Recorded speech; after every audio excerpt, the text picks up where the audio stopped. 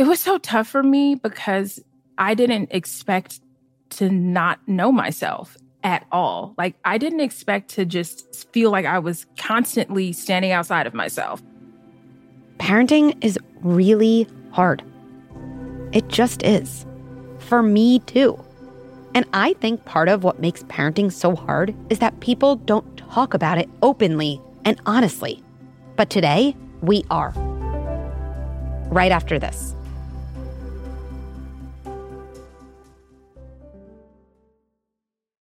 If you're anything like me, mornings can be a real struggle. Between making breakfast, prepping lunches, and making sure our kids actually brush their teeth, the last thing we have time for is a kid having a meltdown about what they're wearing. This is where Garanimals comes in. Garanimals is the original mix and match clothing brand for babies and toddlers in sizes newborn through 5T. They're easy to pair and fun to wear styles. Empower kids to dress themselves, boosting their self-confidence and independence. Oh, and making mornings power struggle free for us parents. That is a win-win. You can find all of their fun mix and match styles from their new spring collection in Walmart stores and on walmart.com. So here's to easier mornings, confident kids, and parents reclaiming their sanity. Here's to Garanimals. I want to make sure you have all the information for my Deeply Feeling Kid program. I've gotten so many questions from parents that essentially say, hey, my kid sounds like a deeply feeling kid. Hey, this program you do sounds exactly like the program I would need. But my kid is neurodivergent. But my kid has ADHD. So I'm just worried it won't apply or won't end up being for me. I totally understand that worry. And I know with conviction, it's going to help. Kids with ADHD and deeply feeling kids, there's so much overlap. They both are oriented towards sensory overstimulation. They both tend to shut down when they actually need help. For both kids, typical parenting strategies tend not to work. They actually escalate things and can kind of overwhelm these kids further. I can't wait for you to start the DFK workshop. I actually would bet in the first 10 minutes, you say, oh my goodness, this is my kid. I finally understand what's going on. And then you'll be equipped with a set of strategies you can implement in your home right away. You can get more info in the link in show notes or at goodinside.com. I can't wait to see you there.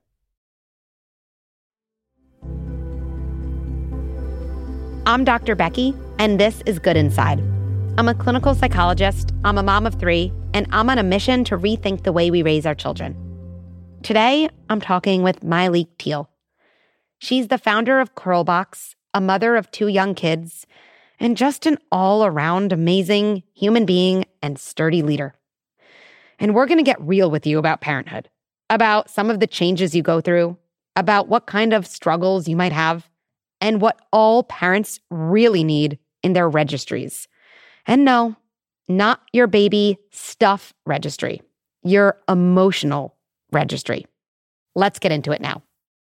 I want to talk to you about self, what happens to you as an individual. You know, it's all about your birth plan, and it's like, but what about you after this? What about your relationship, the couple, and the baby? Because it gets wild. Yeah, it's, I don't know why I'm thinking about this conversation that we're going to have as like the emotional registry. Ooh, the emotional registry. And what are you putting? Like, what do you need?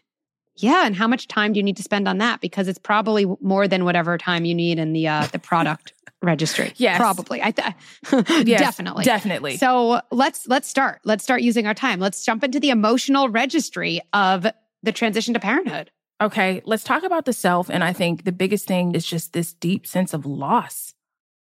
It's the best way to start because we expect the opposite. Wait, loss? Did you miss what no, having a baby, that's +1, right? And you're like, no, me and you both had the +1 and the +2. I have the +3. And 100%, this is 2 things are true. There is a lot we gain when we have a baby. And there's a lot we lose or that we have to fight to keep. What did you have to fight to keep? Or when you think about that, what do I still have to fight to keep? It was so tough for me because I didn't expect to not know myself at all. Like, I didn't expect to just feel like I was constantly standing outside of myself. Sometimes it's like it's the physical changes, but it's just this thing of like this schedule now, the crying. It's like I didn't realize how much I should have valued how quiet my house was. And so it's like it's the crying, it's the feeding, it's the schedule. Is he getting enough sleep? His brain development. And then this constant prep for the next stage. And it's just like, where am I in this? And I promised myself that I wasn't going to become like super mom. Everything about me is not going to be about being a mom. I am going to be my own woman. I will get back in my heels. I will wear my jeans. And it was this constant daily fight of like, but my feet hurt. I can't. Yes. And just for everyone listening, right? I know Myleik and I, this is not like a fear episode. This is not like, don't do it. No, everything is lost. No, but knowledge is power. And I always think that feelings are hard enough to deal with that if we layer on surprise or, oh, I didn't know I was going to feel this way, or is this normal, or nobody told me this, or nobody talks about this, so I must be weird or a bad mom to be feeling this way. If we add any of those elements to the already hard feelings, well, that's what balloons them into impossible feelings. So for everyone listening, this is meant to help you prepare. So when inevitably hard moments come, or we're going to get more into this idea of what really feels lost, or what do I have to fight to keep, at least you'll be able to say to yourself, I totally remember 2 moms talking about this. So I'm right there next to them. Like, okay, this feeling stinks and it's hard, and there's nothing wrong with me for feeling it. Yes. Because you'll look on social and you'll see everyone looking happy. And it's like, why is that not my experience? Exactly. So this idea of loss, right? Loss of quiet, loss of time. What was I doing with my time? My husband and I always joke, we were on the subway one day and we were like, with our baby, like going somewhere, doing a million different things. Yeah. And we were looking at each other being like, what did we used to do on the weekend? Right? And we were like, I feel like we did like brunch and shopping. Like, is that what, like, I feel like that's made up like 8 hours. I don't even know. Yeah. Like we'd go get eggs and we'd like peruse a store. Like, what happened to that? What happened? Right? Yes. And it's not to say you can't do that, but what does that require? Planning, a nap schedule, a sense of, okay, well, the baby might wake up if the baby's with me. Can I ask a parent? Do I have a parent nearby? Do I have anybody I can trust? Oh, I don't. Like, it involves so much. And it's important when you have a baby and you have that weekend to be prepared for, my weekends feel really different. And I can love my baby and miss having brunch. I can love being a mom and miss the quiet. I can love feeding my child and miss the time when I had no responsibility to feed anyone else but myself. Both are true. And the more we can get in that mindset in advance, I'm just going to have many feelings and they're going to be mixed. It's not going to be all from the good, amazing bucket. And I think you're right. There's this glamorization of, oh, my baby means everything. So we really need, it's like, yeah, just laugh. Just stop. Right? Yeah. Totally. Sometimes I'm like, I'm just glad you've established like, that's not exactly like my vibe. I'm just not going to spend more time in the like parenting is just amazing space. Like we've established that because parenting is amazing and parenting is so hard. And becoming a parent really means that the things that used to feel good for us, just us, we have to really make efforts to preserve that. So Myleik, what would you tell a mom? And it's not always this concrete, but the first couple weeks, if they know they're going to have some loss, how can they preserve something that's theirs or for them? Something that I did the second time around because I didn't know that the loss was going to be so strong, is that I really had a plan going into the second child. And I really managed sort of like who I wanted around, how often I wanted them there. And I recognized the privilege in this, but I made sure that I had my food planned because I had someone come who did the grocery shopping. There was just always food for me in the refrigerator that I didn't have to do anything but either heat it or eat it, salads. And I even planned for postpartum massage, just trying really hard to just ground myself. And then I just broke some of the rules. I think motherhood, there's just this laundry list of do this and don't do that. And I was like, I've kept the first one alive. I think I'm going to really do what I think is going to work for me. And I did. Yeah. And something else that I did is I've been in therapy weekly for nearly a decade, and I just kept my sessions. And so it was just like, you're responsible for the baby when I have this 45 minutes. Yes. And sun on my skin, out on my front porch, Zooming with my therapist. And I'll never forget this compliment. She's like, you look like the most well-rested new mom I've ever seen. And I'm like, because I am serious about this time around. Yes. Having time for yourself after you've had a child is a battle, especially when they're a baby and they're so unpredictable. So especially with your first kid, right? The idea that, if I want to eat a salad, if I want to have a bite of a sandwich, that actually might be hard to do sitting down by myself. Yes. Right? And so is it therapy? Is it taking a walk? I think often about how many people want to get you baby gifts. And for everyone right now to think, should I be saying to those people, honestly, I'd rather you sign up for a day and bring me a meal. Yes. Maybe I'd rather that. Or I'm going to ask half the people, do I really need the this toy and the that toy, right? If I can't afford to have someone cook my meals, could I tell someone that's actually what I would like as a gift, a day of dinner? Yes. And then I don't have to worry about it. So I can get that time to myself. So I don't have so much loss, because now instead of, oh no, what am I going to eat? I might be able to take a long shower. And thinking in advance, I actually think about all the baby gifts I got, that if someone else had given me something that kind of sustained me, and that would have allowed me to take that walk or watch that show or do something else really just for me, maybe exercise, that would have given me so much more. But I think something I want to just say, and definitely get your thoughts on this, is that there is something about motherhood that I think the idea of sacrifice, that you're not a good mother if you're not running yourself ragged and like letting people know, I'm doing laundry, I'm doing this, I'm doing that. And I know that there is a level of guilt around, like, you should never look relaxed or you should never look refreshed. Like, you should look like you're struggling, because that's kind of what it is.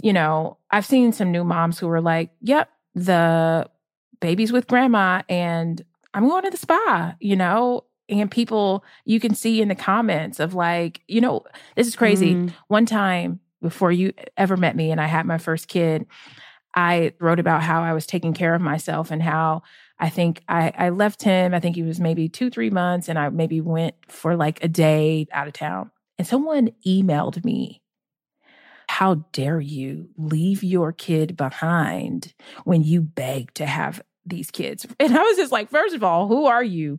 But it just made me think, how many people actually deal with this from strangers or family members, where they feel like if they're not sacrificing, they aren't being good parents.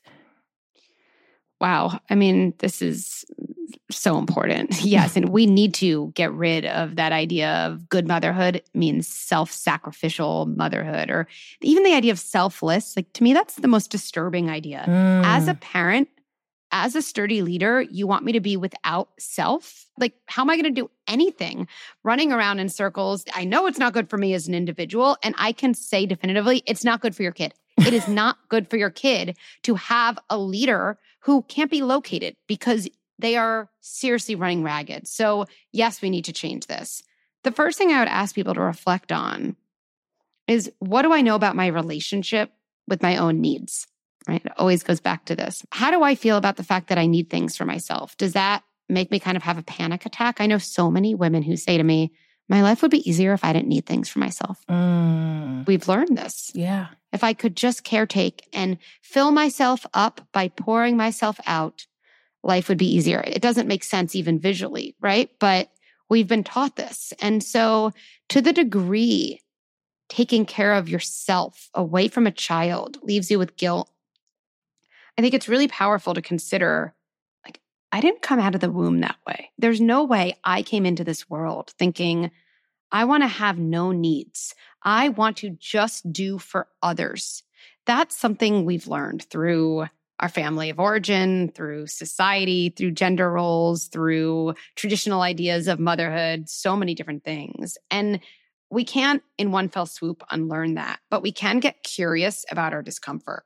So I would say to parents is it's really important to be curious about that guilt rather than read the guilt as a sign that you're doing something wrong. That discomfort is probably a sign you're doing something new. It's very new for me to say, yes, I love my child and yes, I need time away because I actually do have needs for myself that aren't fulfilled by taking care of others. That's new. And whenever we do something new, that's uncomfortable. So that's the first thing.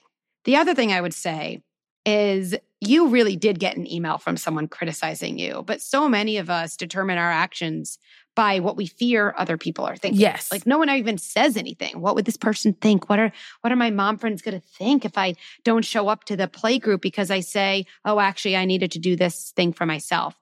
If we're going to get into the thoughts and minds of other people, we might as well make them work for us. I always think that. Like, why? We're making it up, okay? Right. So I have so often imagined myself when I've gone away for a weekend or I've just said, I need to go do this thing for myself. I will imagine the people around me being like, you go, girl. You are setting a great role model for your child, that I love you and I'm there. But you know what? Sometimes I need to be there for myself. And that's important too. I actually make up that they're cheerleading for me. We might as well. Right. And I think that's really powerful to say, yeah, I'm not going to that mommy and me group. I'm going to imagine the other one saying, you're an inspiration for me because I know you're a great mom. I know you and you're showing me great moms don't, quote, do it all. They don't run themselves into the ground. They pause and take care of themselves. You're inspiring me. You might as well make up those thoughts. And it can really then feel empowering instead of kind of so crushing.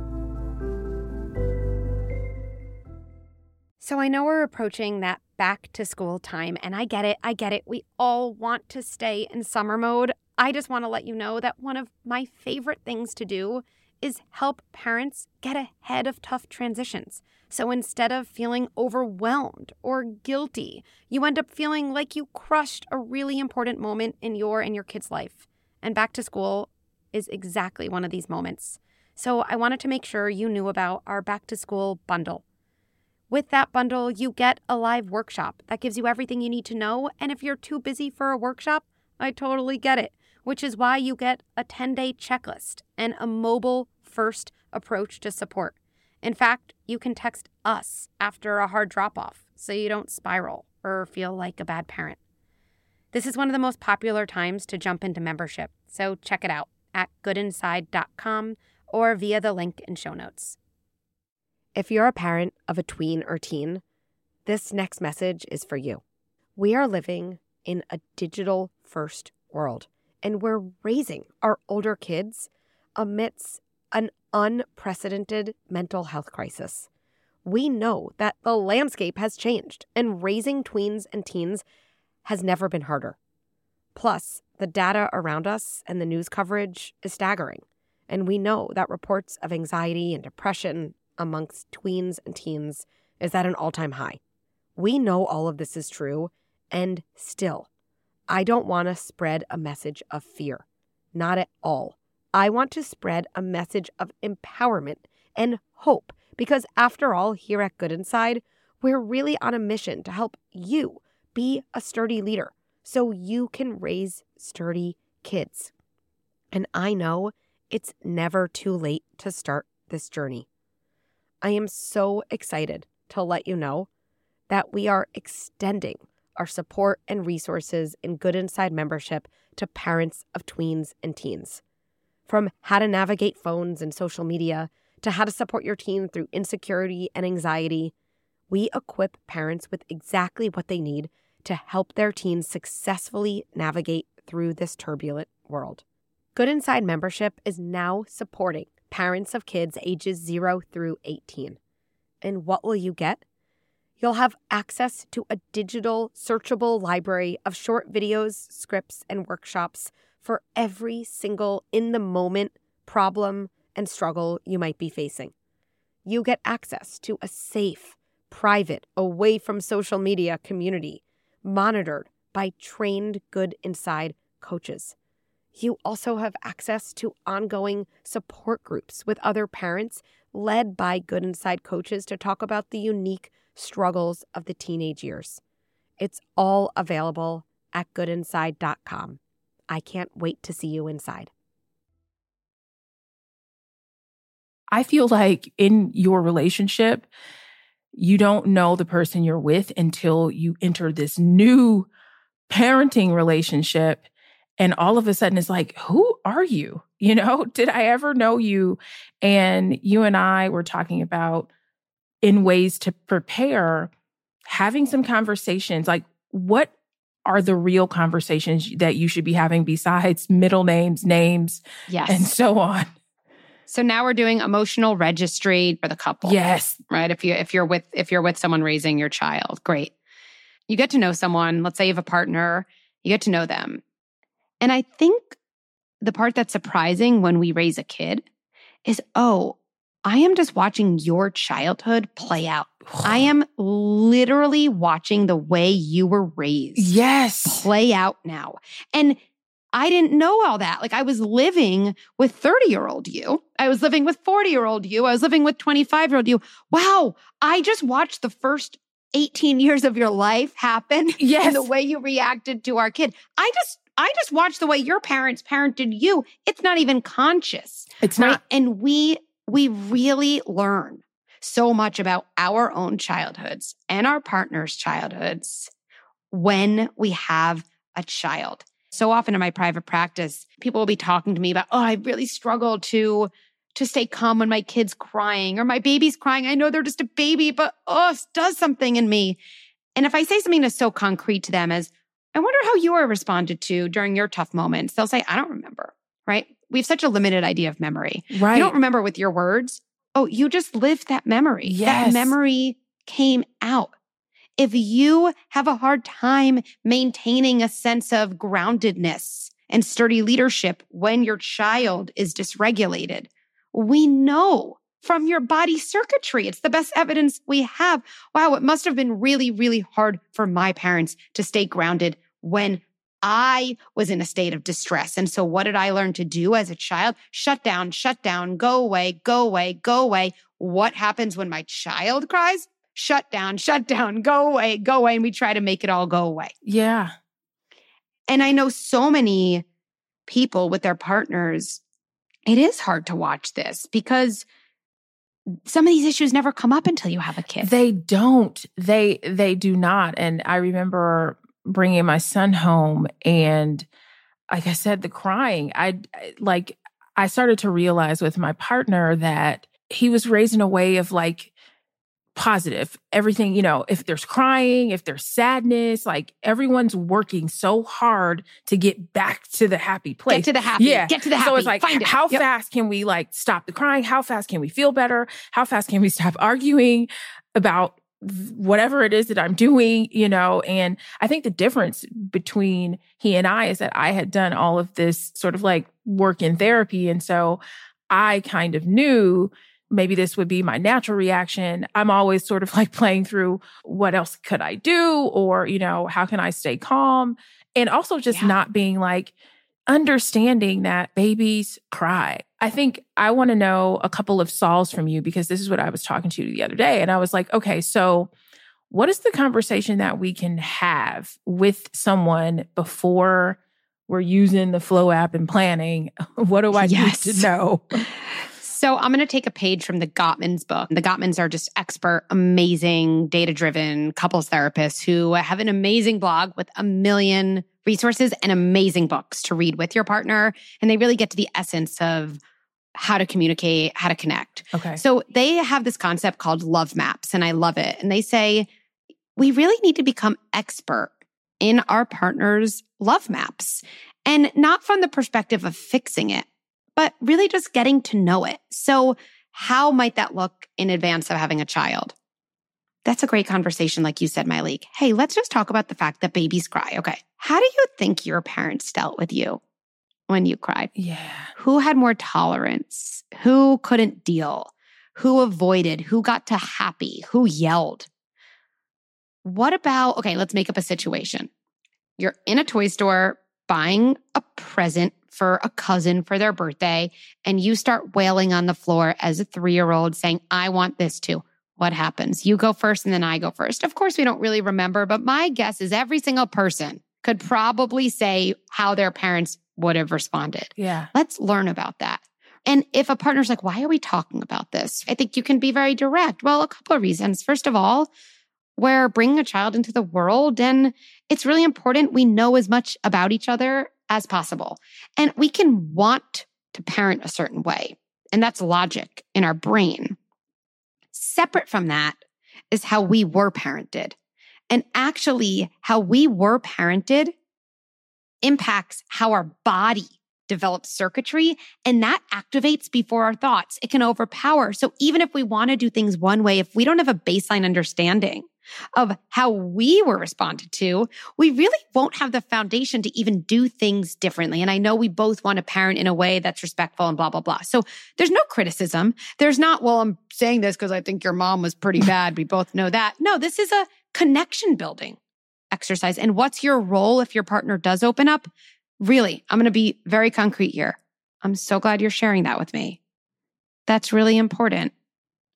I bet that didn't feel good for you. I know you don't even consciously remember, but maybe I had something similar. I'm sure that didn't feel good for me also. Wow, we both want to do things really differently than our parents did them in that respect. Not, hey, what are you going to do about that? No, we don't want to make this, a me against you situation. Just really safe and connected at first. Yes. And then I think also other conversations with your partner, who changed diapers, who washed bottles, who knew the schedule. And if there were rigid gender roles, surfacing that now is really important, because if you want to do things differently, then we have to know for ourselves what the gender roles were, and for our partner. Just because someone says, well, my dad never changed diapers, it doesn't mean for me, I would say to my husband, well, I guess you don't have to change diapers, right? No, but it gives me an understanding that when I get frustrated, oh, I wish he would change more diapers, let's say, if I can say to myself, yes, and he's breaking cycles right now, I do want him to do more, and I can talk to him about that. Let me just soften for a second, thinking every diaper he changes is actually a really big shift. So let me go in, yes, with my desire, but also with my foundational understanding. Yes, yes. Okay, so emotional registry, self and couple, and now I want to talk about the baby emotional registry and all the food. Yeah, let's just talk about that first, because it's kind of the most important. Why isn't there ever anything that tells you that you will spend most of your day before you go to bed, the moment you wake up, thinking about 700 meals your kid's going to need that day? Is there any nutritional value? Will they still like it this time? Did they get enough? The food. It's really true. I think I have 10 minutes of my day where I'm not thinking of my children's foods or having to do. I really think those are my Zen meditation minutes. The other moments, when you have a baby, they eat constantly, right? People need to know that too. The feeding schedule. Yeah, not in the beginning. They're eating, they're sleeping, they're eating, it's on demand. It's constant. It's constant. And then, okay, you might think, oh, I don't have a baby anymore. It's either I'm ordering food. I'm wondering if I have food. I'm cooking food. I'm giving food. I'm making new food. I'm cleaning up. And then I'm giving my child the same plate. I swear it's 2 minutes later. Evidently hours have passed, but now we're eating new food. Now we're having a snack. Now we're cleaning that. And then you get to those maybe 10 minutes, or maybe those 10 minutes are spread throughout the day. And you're like, why do I feel lighter? And you're like, because I'm not thinking about food. That's the only reason. And then you're back to thinking about food. Okay. It's never ending. It's never ending. And so the second time around, because I know that there's so much feeding, and when they're small, it's it's so slow, is that I made this Netflix playlist of just stuff that I knew I'd want to see, because you're going to sit down and it takes a while. Yes. It takes a while. Yes. And these images of I'm just going to stare into my baby's eyes and just, it's going to be so amazing for 10 hours of a day, right? Great. Do that when that feels right. Breastfeeding, bottle feeding, any feeding can connect with your baby. But also, it's just a lot of hours. And in the beginning, right? Let's do some truths about babies, right? Now, let me say, just for the record, I feel like babies are amazing. You just produce this tiny human. It popped out and like, it's amazing. And there's so much love and there are these amazing moments. Yes. And. I'm going to try to think who's going to say it first. Babies are not fun. They're not we fun. Say that? They're not fun. They're not fun. Babies are not fun. They're not a party. Okay. No one's at the disco. It's just this ball of dependency. Yes. If you like people being heavily dependent on you, there's a part of this that you will enjoy. But if you are fiercely independent and you're used to doing your thing, this can be really hard. I think that is something we want to underline for people because look, having a baby is hard and exhausting for everyone, right? For moms, for dads, for everyone involved.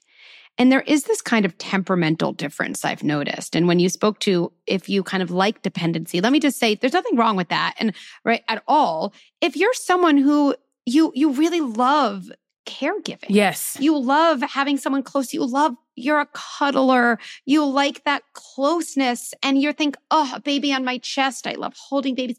It's still going to be hard. It's still going to be exhausting. But the baby stage will speak to some of your strengths. And there's a different kind of temperament where you're thinking, I am someone who actually even likes the people around me to be a little bit more independent. And what's really interesting I've noticed is that baby stage is a little bit extra hard if you're someone who likes, like you said, a little bit more of that independence. That doesn't mean you're a bad mom. That doesn't mean you're going to have a horrible first year, but going into it, kind of doing a self-assessment. Yes. Where am I? And Myleik, I think you and I, and just two people, sample size of 2 right now, we're similar. Yes.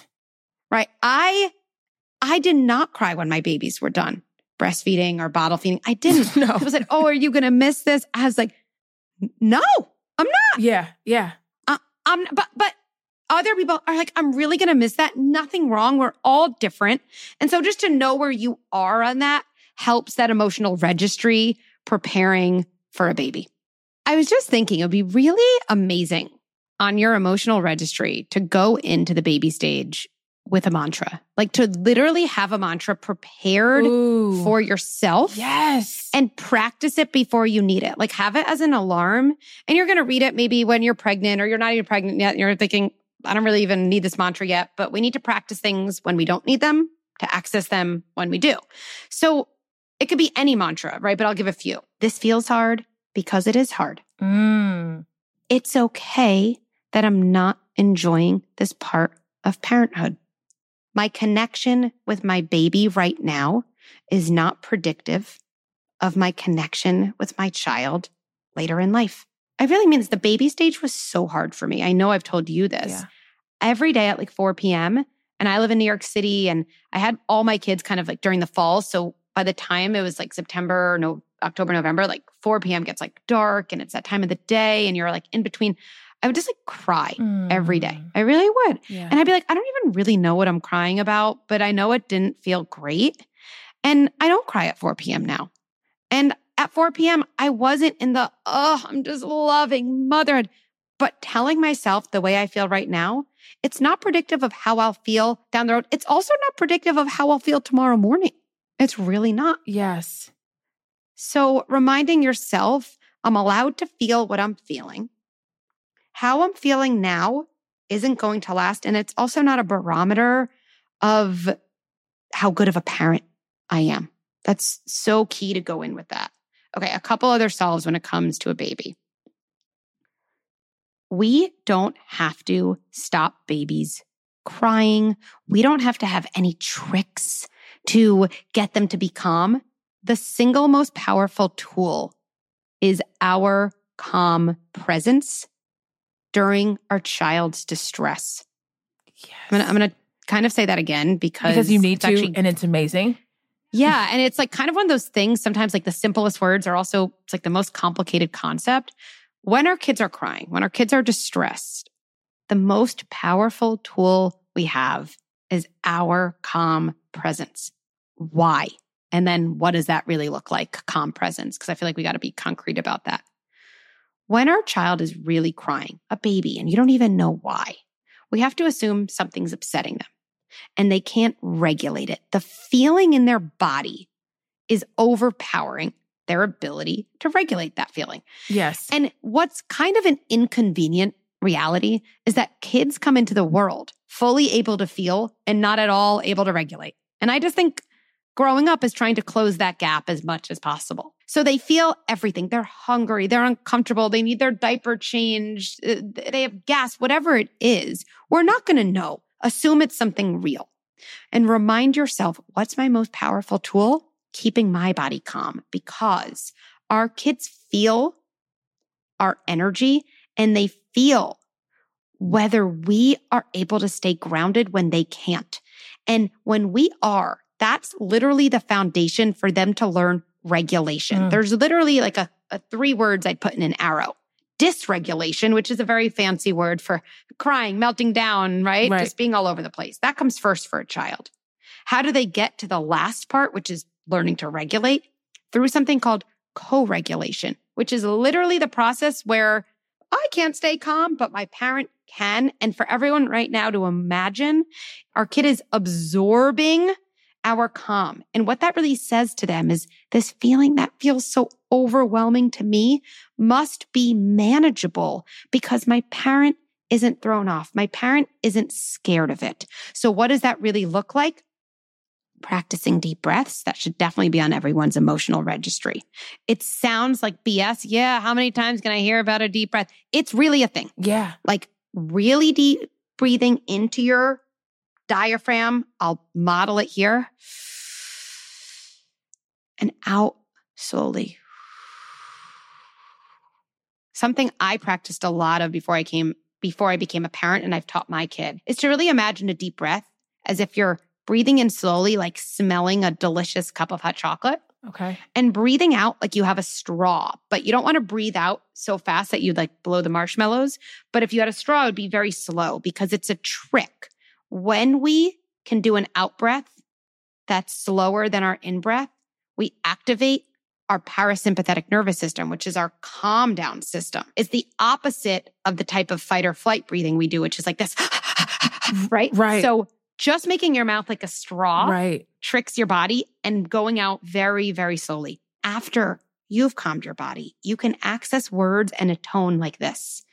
I'm here. I'm right with you. I love these words. And again, they're so simple for babies. Something doesn't feel good. I believe you. I'm right here with you. I really mean it. None of us are mind readers. I never knew most of the time what was upsetting my child. But if when changing a diaper, when putting in a stroller, I could say, first I take that deep breath, Becky. And then I say, something doesn't feel good. I believe you. I'm right here with you. I am literally building probably the most important skill a child will ever learn, which is the skill of emotion regulation. Yes. And I always feel like when I center myself, I show up better. It is this kind of paradox. The less attached we are to our kid calming down and more focused we are on just keeping ourselves calm, actually the faster a baby does calm down because they feel that sturdiness from us. At every single age, we understand intention and the idea of someone respecting us at every age, starting from birth. At every age. Best thing about it, because we've talked about, how hard it is, how, difficult it is, all of the upsides, because it is worth it. And even these feelings that you have, they don't last, but they will come. They do come. I think that's right. Look, and one of, to me, one of the best upsides that I also think is not often talked about is I really think that if we go into parenting with kind of an open mind, I really mean this, our kids teach us way more than we teach them. If we dedicate ourselves, we heal things. We find new parts of ourselves. We find our capability. We become more compassionate with ourselves when we notice, wow, I'm so hard on myself. Why? Where did that come from? How can I shift that? And then we can give that to our kids. And you watch your kids grow and you watch yourselves grow. And that's like the best feeling ever. Thanks for listening. to share a story or ask me a question, go to goodinside.com/podcast. You could also write me at podcast@goodinside.com. Parenting is the hardest and most important job in the world. And parents deserve resources and support so they feel empowered, confident, and connected. I'm so excited to share Good Inside membership, the first platform that brings together content and experts you trust with a global community of like-valued parents. It's totally game-changing. Good Inside with Dr. Becky is produced by Jesse Baker and Eric Newsom at Magnificent Noise. Our production staff includes Sabrina Farhi, Julia Nat, and Kristen Muller. I would also like to thank Erica Belsky, Mary Panico, Jill Cromwell-Wang, Ashley Valenzuela, and the rest of the Good Inside team. And one last thing before I let you go. Let's end by placing our hands on our hearts and reminding ourselves, even as I struggle, and even as I have a hard time on the outside, I remain good inside.